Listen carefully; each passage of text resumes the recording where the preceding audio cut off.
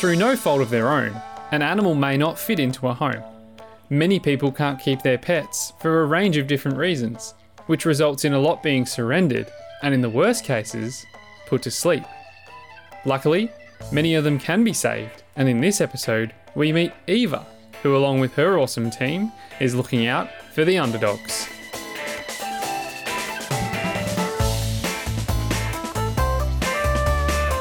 Hello and welcome to Flynn's Talk, episode 17. I am one half of the duo that the co-hostests with the mostest. I'm Jack Levitt and Jeremy Gelman's joining me over Zoom. Jez, welcome. Thank you. I am two halves of the duo. It's always a pleasure to be back. You're the second half. No, you're one half and I'm two halves. Fair enough. One of two and two of two, as exactly right. Ready for your listening pleasure. Jez, we're slowly covering off all different areas of the animal care world, and another one that we've decided to dive into today is the animal shelter and foster care network, which is cool. And I've got a foster ginger cat, Evie, and I've had rescue animals over the course of my life. And is that at Evie the ginger? Well, we tried to get Evie Wonderful. Oh yeah, and that's taken. So we actually don't have an Instagram account yet. But you've got one for at Nina Border Terrier. I do have at Nina Border Terrier. She hasn't been so active lately. I think COVID sort of put her on the back foot a bit. She'll be losing followers. Yeah, she may be. Maybe you'll have to have a word to her and she'll start it up again. Get it happening, mate. It's always good to see where she is and what she's up to. It's going to be really great today, Jez, to chat to Eva, who's the founder and president of Project Underdog Rescue, a rescue charity group that looks after grabbing animals who are potentially been surrendered or maybe on their way to being euthanized and can be saved and put into foster care and then adopted out, which is a really special part of the animal care world. And it's going to be good to hear her story and how she established that. Exactly right. Let's get into it. Welcome to Flynn's Talk. Yeah, thank you so much for having me. I'm pretty excited to chat with you guys today. So tell us about, firstly, clearly you're an animal lover. Only an animal lover would start an animal rescue group, but tell us about the pet lineup at home. Yeah, okay. So at home at the moment, I've just got one little pooch. His name is George, and I rescued him in 2017. So he's about 4.5 years old, and his story... so he was going to be killed pretty much just for the way that he looked. So yeah, not ideal. His behaviour in the pound was pretty good. I mean, as far as behaviour in that sort of situation goes, but the pound staff were pretty concerned about him meeting certain guidelines in the restricted breed. So I wasn't going to let that happen. I went there pretty much that afternoon and picked him up, and it was meant to just be a little foster. He was going to get adopted. But yeah, I fell in love. That's great. The rest is history. What sort of dog? He's an American Staffy. And I mean, he does have some of his own challenges that I'm still working through. He's not super confident around other dogs, which it's probably a blessing in disguise for me, because then I don't really end up with this huge menagerie here. You've had quite an incredible pathway to where you are now, and we'll delve into Project Underdog a bit later in the episode, but I think it's important to go right back to the beginning for where this started for you, and you've obviously been an animal lover for a long time, but during high school you weren't actually okay, and you identified that and it actually took you some time to realize what you were working through. Take us back to that time at a young age where you weren't having a great time of it. Yeah. So I suffered a lot of social anxiety in my teens. I mean, it probably started much earlier than that, but, you know, I can vividly remember it in my teens. And, you know, I'd make excuses to avoid social events. I'd make plans and then cancel at the last minute. You know, I'd go to parties and then I'd freak out once I'd get there and call my mum and be like, you need to come and pick me up now. And I didn't really understand why I couldn't cope with in those settings. Like it was very isolating for me. Then in year 10, it really started to spiral. So I was avoiding pretty much all social settings. At lunchtime, I would hide in the toilet cubicle so that I didn't have to speak to people. I started begging my parents to let me stay home from school. I started skipping school, and I completely withdrew, lost all my friends, and then I ended up dropping out of school completely. So the next sort of maybe 6 to 9 months, I was seeing all different mental health care professionals and really coming to terms with and understanding my anxiety disorder and what was causing all these issues for me. And, looking back, I'm so thankful that my parents allowed me that opportunity. Like, dropping out of school is a pretty big deal. But to really have that time to work through it and for them to stick with me during that time was a saving grace. And was it something, you say your parents were a big part of that, was it something that was sort of like there was wraparound supports for you? Was like your parents and the school working together to find you help? Was like, this was still a little while ago now. How did that sort of look? Yeah, not a whole lot of support from the school. I went to an all-girls school, and that has its own challenges in itself. And I think, it was difficult for my parents to understand what was going on with me. I was lashing out and I was getting really frustrated and annoyed with them. But it was my GP that recognised that it was anxiety, and then put me in touch with the necessary mental health care workers to start working through it. So you eventually found your way back to school? Yeah. Yep. So worked through it that year, and then I ended up repeating year 10. I finished off high school. But then after high school finished, my anxiety started to creep back in. I think I didn't have a purpose anymore. I wasn't distracted with school and VCE. And my friends were going off to uni. They they knew what they wanted to do, or they were traveling, and I was completely lost. So I ended up getting this job at an insurance claims, as an insurance claims consultant at an insurance company. And I was working there for about 18 months until one day, I don't really know what the trigger was, but I think, I understand now that it was probably a mental breakdown.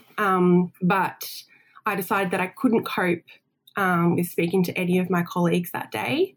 So to avoid speaking to them or having them come up to me, I decided to put my phone at work on available. So I was taking calls, call after call. Usually we'd take a call, write some notes, have a break. I didn't have a break at all. I took call after call all day for 9 hours. And then at the end of the day, I realised I had written all these call notes on the wrong files. None of my notes made any sense. I'm such a perfectionist that I was just completely mortified by that. And I got home and I said to my mum, I'm never going back there. I've got to quit.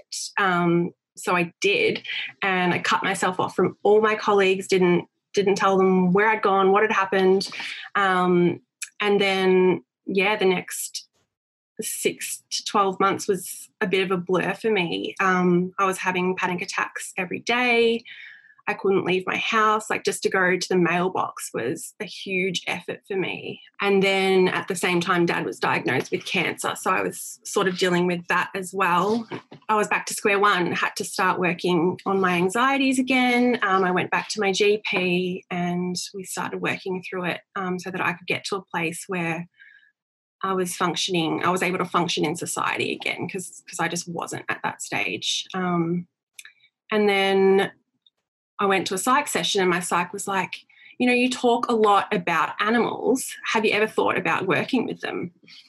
And I was like, light bulb, no, but that's a great idea. And once I've got an idea in my head, I'm all guns blazing. So next day I'm like enrolled in a Cert 2 in animal studies.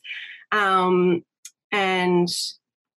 loved it, completed the course, and then got a job straight away as a trainee vet nurse, which was pretty awesome.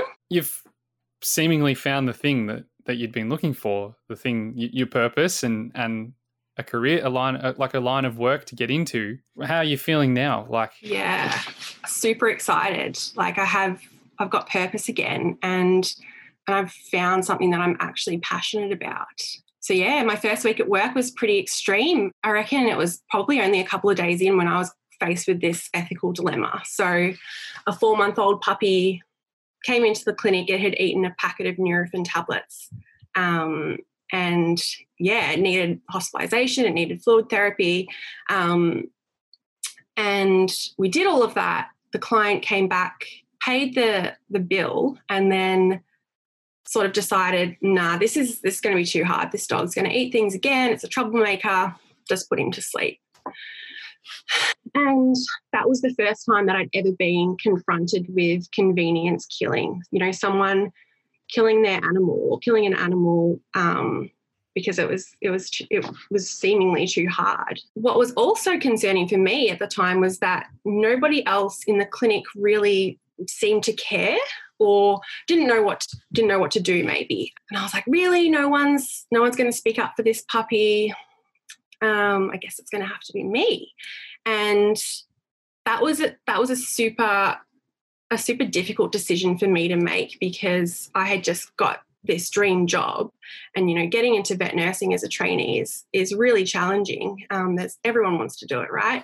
So was I going to speak up for this puppy and potentially save its life at the risk of losing my dream job and then potentially facing no purpose and anxiety all over again? But yeah, I said to my boss, what about if I take it home that night? I'll look after it for one night. I'll see if I can find an alternative. If I can't, so be it. At least I've given it a shot. So I went home. Mum was like, "Oh my God, you brought an animal home. This is going to be nuts." And then called around, emailed a few different organisations. Finally found someone that could take him. I mean, he was a little 4-month-old puppy. He was healthy enough now that we'd got him through the Nurofen saga. And I got to work thinking, yes, you know, I'm going to be the hero here. And told my boss, yep, I found somewhere. And he was like, oh, okay, well, you're going to have to tell the owner of this puppy that we're not actually going to put it to sleep.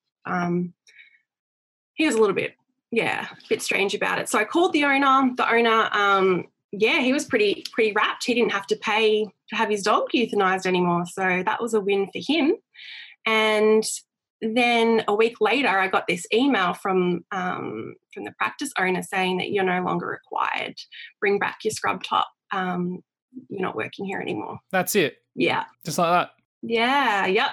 Probably didn't want someone so outspoken there, I guess. I'm not entirely sure what the deal was, but yeah, I was back to square one yet again. And that's it. Like first week in, you're sort of tossing that up whether to make waves, whether to save this animal's life or to let it pass, and then to have that thrust upon you for ultimately, most would say, making the right decision.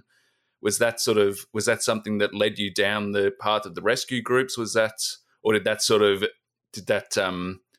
want you to quit altogether? How did that sort of feel at the time? Yeah, no, that's such a good question. It really ignited this fire in my belly, and I was like, yeah, you know, I stood up for this dog, and I saved its life, and that was exhilarating. So yeah, I sort of had this new lease on life. I wasn't afraid to speak anymore. I could ruffle some feathers, and I guess that's one of the reasons with Project Underdog. One of our values is courage, and I always encourage our volunteers and our team to be brave and feel empowered to speak up. Take risks, challenge the status quo. I'm all about that. I think that's such a great thing. Like, you talk about empowerment, and you see these dogs, these cats, these animals, and they're really the most disempowered things you could find. They've been left for nothing. Their owners have either left them or mistreated them or whatever it has been, and for someone to come along and to give them a new life and to give them some love is an excellent thing to do. Yeah, and I think that's definitely when it all started for me, in terms of rescue. So after that, I started volunteering for other rescue organisations and volunteering in shelters, fostering animals, and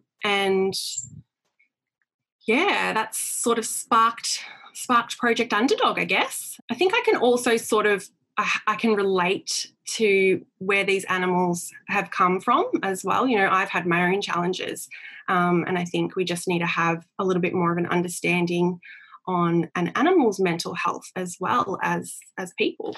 And I guess the number one cause of euthanasia or surrender is behavioural issues. So if we can just understand that a little bit better, and be a little bit more compassionate, then maybe we can save some more animals that are just misunderstood. Yeah, for sure. So that's where that was your first foster, really, the little whippet.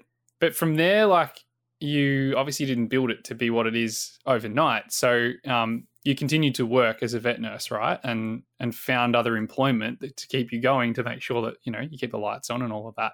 How did you navigate through that, where you were then working, seeing what you're seeing, and also on the side kind of got this amazing, you know, little side project going that's evolved? And how did that work in with the people around you that you were working with? You know, like, were they responsive? Or like, oh God, here's the rescue girl again? Like, take us It is a bit like that. Take us along that next couple of years as it speeds up and gains momentum. So I was volunteering for a couple of rescue organisations, and I sort of found that there was still a fairly significant number of animals either being returned to the rescue, or the rescuer having to put them to sleep. And that may have been through, you know, like a lack of education, or the pressure of feeling like they needed to move these animals on quickly, whether there was a, you know, downfall in their adoption processes. I don't really know, but I sort of felt like I can do something for these animals that are being put in that too hard basket. They've already gone through so much to get to this point that I don't ever want them to feel displaced or abandoned again. And we know that the number one cause of surrender or euthanasia is for behaviour issues. So I thought, let's start an organisation that focuses on that and that has skilled professionals in that area, and we can really build on that. I love that. And so, where does it start? Where do you get the momentum? How do you start getting the word out there? Started the charity. We did a crowdfunding campaign. So me and a couple of other girls shared the campaign around different Facebook groups, and got a few people behind us and managed to raise the funds that we needed. Ended up rescuing 6 dogs from this pound in New South Wales without ever meeting them. I'm looking back on it now. That was reckless. I would never do something like that again. Courage though, right? But I mean, it got us off the ground. Rescuing 6 dogs in one hit is pretty massive. Yeah, that's huge. Yeah, and I was working as a vet nurse during the time, doing my traineeship. Finished that off, and then got promoted as a practice manager, and then had that challenge to face. So you're kind of like ticking along, going pretty well, and you get promoted. Right, you're probably not used to being promoted ever, because you, from where you were coming from, you're probably like, well, why me? Yeah. But what kind of like, why'd you say yes to that? And then take us through what the challenges of being a practice manager, I imagine, are huge. I guess I love a challenge. So I put myself forward for the job. I really wanted to I thought that I could really make a difference in the industry as well, being in a practice management position. Working as a vet nurse is stressful and emotional enough, but then being a practice manager it adds this whole new layer of stress. Particularly, I put a lot of pressure on myself to be successful as well. So a lot of that comes from internal pressure. And you're being pulled in different directions. You've got to manage different components of the business. You've got your patients, which is why you got into the industry in the first place. Then you've got to manage your team members, and they were always my number one priority. Then you've got your clients, and then you've got upper management as well, which I worked for a corporate vet clinic, so I had that aspect as well. And by this stage in my life, I've got solid values. I know what I'm passionate about now, and I wasn't going to compromise on anything. So having upper management talk about profit margins and budgets and your cost of sales, it was difficult for me to manage both aspects. You have to consider that there are shareholders and business people who are financially invested in this clinic. But I guess no matter how hard you work, if you're not meeting budgets, then they're not going to be happy. And that's the harsh reality of it. It is a business. And if it's not profitable, then it's not going to be sustainable. But I felt like we didn't need to run people into the ground to get there. You know, there's a different way to go about it. And fighting that battle for me was quite exhausting. You know, I carried a bit of a heavy burden that I needed to fight for change, and I needed to shelter these training nurses that were coming through, these new grad vets from the burnout that I've seen and, you know, that I was experiencing too. They were like my children, you know, I'd protect them to the end of the earth. So, I mean, it taught me a lot about running a business, what to do, what not to do, the type of culture that I would want for my own organisation. But yeah, I guess in the end, I couldn't run the clinic the way that I wanted to, or the way that I felt comfortable with. So, I made the difficult decision to leave, and I left on my terms when I was ready, not like I'd left other jobs in the past. And really, it was like having the weight of the world lifted off my shoulders when I left. I haven't looked back. Well, it sounds like you had the weight of the industry sort of sitting on your shoulders while you were working there. Yeah, I probably put it on myself a bit, to be fair. I think we've come to understand, I guess, the business side of veterinary care, and that it is a commercialised field. We're fortunate living in Australia that I can go in, and if I injure myself or I'm in some sort of accident, I can go to hospital, I can get a scan, I can get medication, I can get whatever I need within reason. I can also opt to pay for something if I want to get something fixed, but that doesn't exist in the animal field, and businesses are running under a commercial model with immense pressure, as you say, from stakeholders and the like, which in turn is where this kind of crazy cycle comes in of people providing veterinary care, getting some backlash from clients about being too expensive. And I can just sort of start to formulate a little bit of the picture, have never even worked anywhere near the field, but I just start to picture where you might have been standing and kind of being pulled in different directions. And well done to you for the pride you clearly take in looking after others and yourself, and making that decision to push the eject button and leave, because you're now not even in the veterinary field as a practicing nurse for a job, right? I am a little bit. So Project Underdog has a little bit of a side hustle, I suppose. We run a mobile vet clinic. So sort of come to a bit of a halt with COVID. But that gives me that little bit of vet nursing that I love, but, you know, just in a little piece. So yeah, I'm still sort of still there. And so when you left your job, was that sort of the kickstart you needed to go full time into Project Underdog, or did you get a bit disheartened by that and take a bit of a back foot? What happened from there? Yeah, so that was just earlier this year. I resigned. And the idea was, that we were going to go full steam ahead with Project Underdog Rescue. We obviously, COVID happened and things needed to change. So we did a crowdfunding campaign in June, and we raised almost $50,000 in the end, which was an amazing effort. And we had a few sponsors, so Save a Life and Lush Charity Pot. So we were really lucky to get those grants from them. And I guess the idea was that we were going to rent a place. It was going to be our headquarters. We'd be able to do things like short-term emergency boarding for animals. So whether we get a call and that animal needs a place that night. At the moment, we can't really do that. We don't have foster care. Foster care is just waiting on standby. So it would just be short-term, and then we'd have veterinary consults.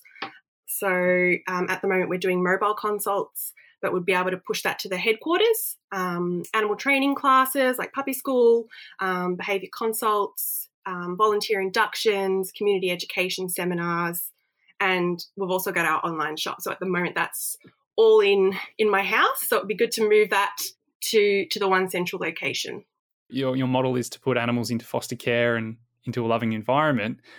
Talk us through the decision to set it up that way. And I actually just recently rescued a cat, Evie the Ginger, who's had a couple of mentions on the podcast, and she came from a foster home where they had a similar model. But I'm interested to hear from you as to why. I mean, there's some practical reasons for why, but why did that feel like the right way to go about it for your group? Yeah, I guess first off, we don't have the money for a shelter, but expensive, yeah. Yeah. But I think, especially for Project Underdog, we take on animals that have pretty complex behavioural or medical issues going on. So for us, a lot of the animals that we rescue wouldn't cope in a shelter environment. The noises and the smells, and dogs are really social animals. They need to be with people. For our animals to succeed, the best way is to be in a loving foster home. Essentially, they're going to get adopted, they're going to be in a home. So we can make that transition a little bit smoother for them if we're setting them up for success in the foster program. And we learn so much more about the animal's personality there. We can provide them with the resources that they need to succeed, whether that be, again, behavioural or medical. The foster model is something that I'm super passionate about, and I think that all pounds and shelters should also be looking into that. I mean, there's always going to be a need for a shelter and a pound. It's not to say that shouldn't happen. It does. It needs to.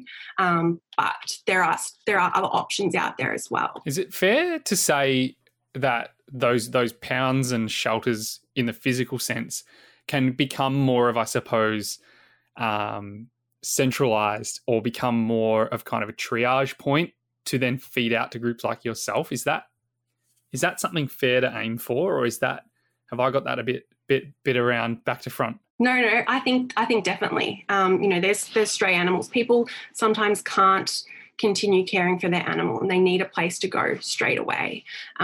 Foster takes a little bit of a while. We need to make sure that we've got a suitable home. We need to set that foster carer up as well. We need to do a little bit of induction. So there's definitely a need for it. But yeah, I like that idea. I like where you're going with that. And is it a difficult thing not having that physical space? Is it a difficult thing to find people who are willing to foster? Do you have like a list of people you can count on, or are you always finding that you're sort of trying to get that next person to put this animal into foster care with? Yeah, it's a difficult one. It's challenging for foster carers as well, fostering an animal, especially with challenges, and then seeing them go off to their adoptive home. A lot of the time foster carers end up foster failing. So they'll end up adopting their pet, which is lovely, but it's not so great for us. Then we've got to go through the process again. The thing that sort of sets us apart from other organisations is that we're not at all driven by numbers. So we're a quality over quantity rescue. We'll never take on more than what we can cope with. And I think that also helps with our own mental health, that we're not overdoing it. I suppose that requires you as well to be pretty strategic as well with the animals that you do take, right, and who you place them with. But how can people, how do you become a foster carer? And how could people get in touch with you if they were interested, or are you open to new carers? How does that work as well in terms of the landscape for people wanting to be a part of it? Yeah, no, you're right. You raise a good point. We do need to be fairly strategic. And like I mentioned earlier, I do like structure, and we do have some solid processes now that are in place, and we know that they work. So we stick true to those processes. In terms of foster carers, we are always looking for new foster carers. Just jump on the Project Underdog website, fill out an application. Look, our applications are fairly extensive as well, because we are taking on these animals that have, some complex issues going on. We need to make sure that the foster carers are suitable. We'll do a phone screen, interview the foster carer, and then we'll go out and do a property check, make sure everything's safe and secure. And then, we'll place an animal with them. But I think it's important that people are just patient with us as well, because we don't have a huge amount of animals coming through the doors. So it does take a little bit of time to place them. Is that the same sort of process if someone wanted to adopt an animal? Do they go through the fostering first and then look to adopt, or do you have people adopting straight away? So some people will foster with view to adopt. We do offer that as a service, I suppose. But yes, majority of people will apply for a dog that we've advertised for adoption. They'll go through a similar process, probably even more extensive. The animals really rely on us to get it right for them. These animals have already been displaced once before. So we all take that responsibility really seriously. So we will have extensive application processes, and we do phone screen. We'll do an in-person meet and greet with all members of the household there, including the foster carer and a case manager. We don't just leave our foster carers to sort it out themselves. And then, again, we've got the property check on that as well. We've got check-ins afterwards, the handover period. Sorry, I should have mentioned the handover first. We also provide them with an extensive adoption handbook that's got information about what to expect from your animal when you've adopted them. We've got recommendations on professionals that we know and would recommend or will use ourselves. So there's a lot of support post-adoption as well. And is that something that COVID's had an impact on? Have you still been able to do that in the last sort of 6 months? Yeah, it's been a little bit difficult. We've had to change to virtual property checks and virtual meet and greets, which isn't ideal.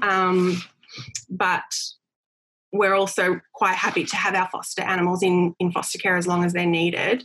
And if that means we have to wait till restrictions ease, then we will, so that we can do those checks that we need to for those animals. Because there has sort of been a big sort of jump for people looking for animals, and maybe for the wrong reasons, maybe for the right reasons. But yeah, I mean, Jack's the best case in point. He went out and got a cat where I don't know if he really should have gotten one. Oh, now.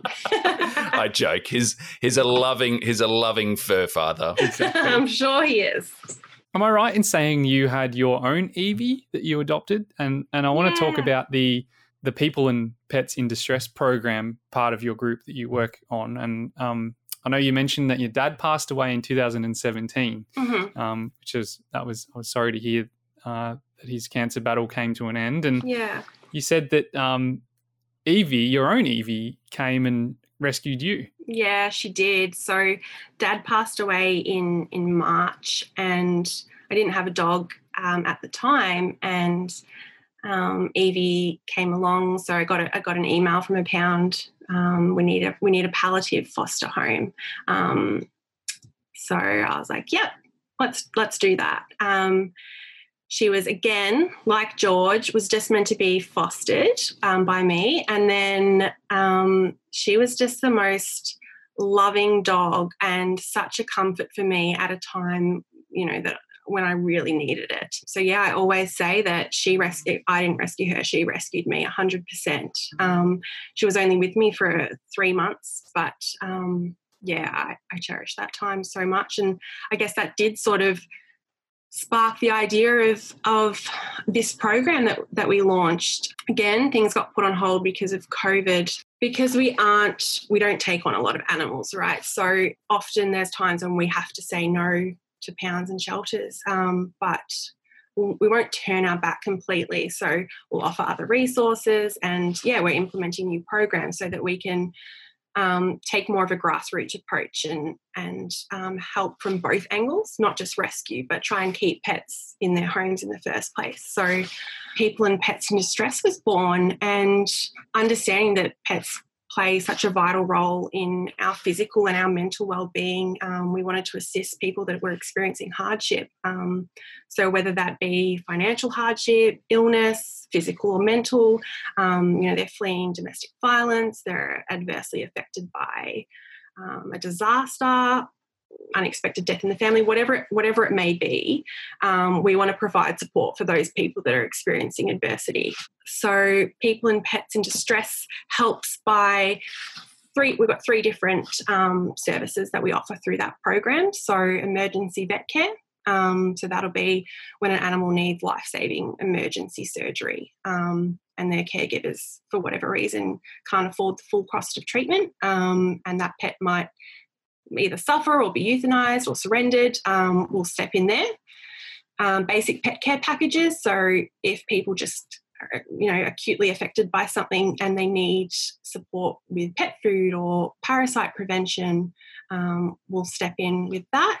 And the other one, which I'm super passionate about, is pet care in the home. So this is for people who can't leave their home, whether it's a disability or, maybe they don't have transport. So we'll go there, feed their animals for them, walk, enrich their cat's life, change litter trays, administer medications, whatever it might be. So I'm really keen to get that going again after restrictions lessen. And is this program all run by volunteers? So our entire charity is run by unpaid volunteers. That's amazing. Yeah. I'm so lucky to have such an awesome team. A lot of them are skilled in particular areas. So we've got Tom, our vice president, who's just finishing up his dog behaviour course through the Delta Institute. So they teach humane, force-free methods, which is obviously something that we're super passionate about. And then we've got some people that work in fundraising, some people that work in accounting, and then we've got just a whole bunch of volunteers that are happy to travel all over Victoria at short notice. We've got some volunteers that make items for us to sell. One of our volunteers at the moment is making face masks, which is pretty awesome. So yeah, everyone really, really plays their part. The best medicine for us is getting those happy updates from our adopters. That's really the fuel that keeps us all going. The other thing I was reading about on your website, and I'm keen to hear more about, you hold a fear-free certificate. What does that mean? Like, you don't have fears and you can bungee jump and skydive? Or talk us through that. I need one of them. So funny you said that, because one of the girls that I work with, she got her fear-free certification as well, and you get a little badge, and it came in the mail, and her mum opened the mail and she was like, "Oh, fear-free. Does this mean that you're not scared of dogs now?" So no. So fear-free fear-free, low-stress handling, all these sort of terms are initiatives that were started by behaviour vets. So fear-free was started in the USA by Dr. Marty Becker, and low-stress handling was started by Dr. Sophia Yin, who tragically lost her life a few years ago. So I guess animals they're legally recognised as sentient beings now in New Zealand. We know that they can experience both positive and negative emotions, including pain and distress. So I think vets already have to know so much from a medical point of view. They're a GP, a dermatologist, they're all these sort of things. It's hard to also then be, a counsellor. And the way I see it is that vet nurses and other animal healthcare professionals like trainers and behaviourists need to be really the emotional wellbeing advocates for the pets and really champion that cause. Unfortunately, in the vet industry, there is this get-it-done approach, and sometimes those methods are quite inhumane. Sitting on a dog to give it a vaccine or scruffing a cat, it's not necessary, and it can actually have really long-term negative side effects for their emotional health. I mean, I guess I look at it like us going to the dentist. A lot of people have fears of going to the dentist, right? And if we were to take our child, or if we were to go to the dentist and the dentist assistant then tied us to the chair and forced that drill in our mouth, we're going to be traumatized, right? And next time we go to the dentist, I would be fighting my way out. Yeah, exactly. Well, I mean, from an animal's point of view, it would be pretty traumatic. And the next time you go there, that animal is then going to be more on guard. They've got this negative association with the vet clinic now. So yeah, it's sort of allowing them to have some sort of control and choice in the process. A lot of the times we don't need to use force. It's just a habit and a go-to, and we just need to take a step back and look at it from the animal's point of view. And is this a change that you're noticing in the industry? It sounds like it's a sort of fairly new term and a fairly recent thing. Is it something that's being sort of widely implemented yet? I think there's still a long way to go. Animal health is always, the last to get all the advancements, I suppose. So I'm really passionate about educating not just people in the vet industry, but also our adopters and our foster carers and our volunteers about it, and really starting a movement on the fear-free side of things, because it does, eventually some of these animals that we're traumatising in the vet clinic end up at a shelter, or worse, they're killed. So if we can have more of a collaborative approach between our vet staff and the owners and animal professionals, then we can help some more animals. So if there's people in the industry listening, what's sort of the best way of them to go about learning more about it? Yeah. So jump on fear-free pets or low stress handling. Just Google those terms and get yourself educated about it. I think it's great for vet nurses especially. And then start to implement little things in the clinic, and you'll see what a difference it can make. You gain the trust of the owners. You're strengthening the human-animal bond. You're creating more manageable, cooperative patients in the vet clinic. It's a safer, more efficient work environment, improves job satisfaction. Like, there's all these great things that it can offer. And it's still good for, all those things are great for business too. So I think we just need to remember that they're having a hard time. They're not giving us a hard time. I like what you're saying there, because with that a change in the way that animals have an experience in a clinic, and seeing a vet and seeing a nurse means that hopefully we're lessening the impact of their own mental health and anxieties. When we know that animals get surrendered because they might have accidentally bitten someone, and they've gone to that boundary line where they're potentially acting a little bit too much like a dog, and heaven forbid they've bitten a kid or something like that. But it feels like with this approach that you're talking about, it just makes it hopefully all a bit of a better experience from end to end, and we're less likely to see those extra surrenders coming forward for someone saying, well, I've got to hand my dog over because it bit someone. I think we as animal healthcare professionals need to be aware of the signs and be able to read animals' body language, and then educate the clients as well on the signs that we're seeing and what's going on with their animal there. So you've lived a hell of a journey, and you're still on it. You've set up an amazing organisation with Project Underdog, and you're holding down a full-time job.